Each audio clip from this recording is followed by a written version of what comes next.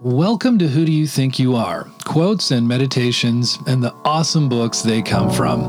Every day we are trying to live our best life and discover our best, biggest self, and it's the inner work that creates the outer impact. Here is your quote for today.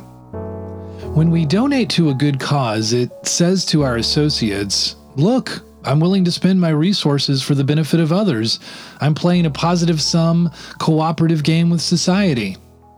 This helps why generosity is so important for those who aspire to leadership. No one wants leaders who play zero-sum competitive games with the rest of society. If their wins are our losses, why should we support them? Instead, we want leaders with a pro-social orientation, people who will look out for us because we're all in it together. I love this quote because what I can take from it is that even the most basic animal-like instincts want others playing cooperatively as leaders. In a strange sense, it is a hopeful statement because we can expect idealism to generally come from our leaders since it's what we want from them. The Elephant in the Brain, Hidden Motives in Everyday Life by Kevin Simler and Robin Hanson explores some of the real reasons behind many of our decisions.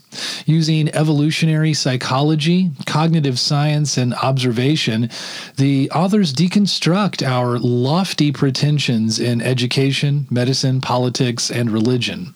The seemingly special behavior of humans, which is supposed to set us apart from the animal kingdom, turns out to be merely subconscious scheming behavior of social primates.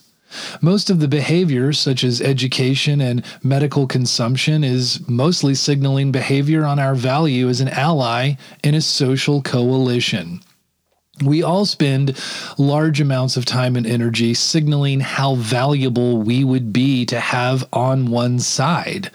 The book knocks us off our idyllic perch with a dose of biosocial realism, but the work is ultimately to realize our foibles and accept them and work with them to improve our behavior.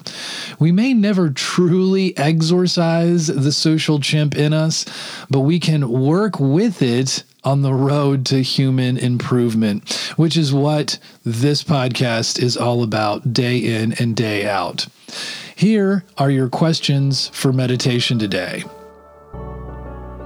Do you see authenticity as something you shouldn't have to do so long as you're surrounded by power? This podcast focuses on self-exploration and personal identity to help you construct who you are and how you want to feel, think, believe, and behave for yourself. The book where these come from, Who Do You Think You Are, is also available at all major e-retailers, and you can find it at bigselfschool.com. We're doing a lot of things there, building a healthy and whole community, building workshops and inner circles, and we would love to see you there. Thanks for tuning in today.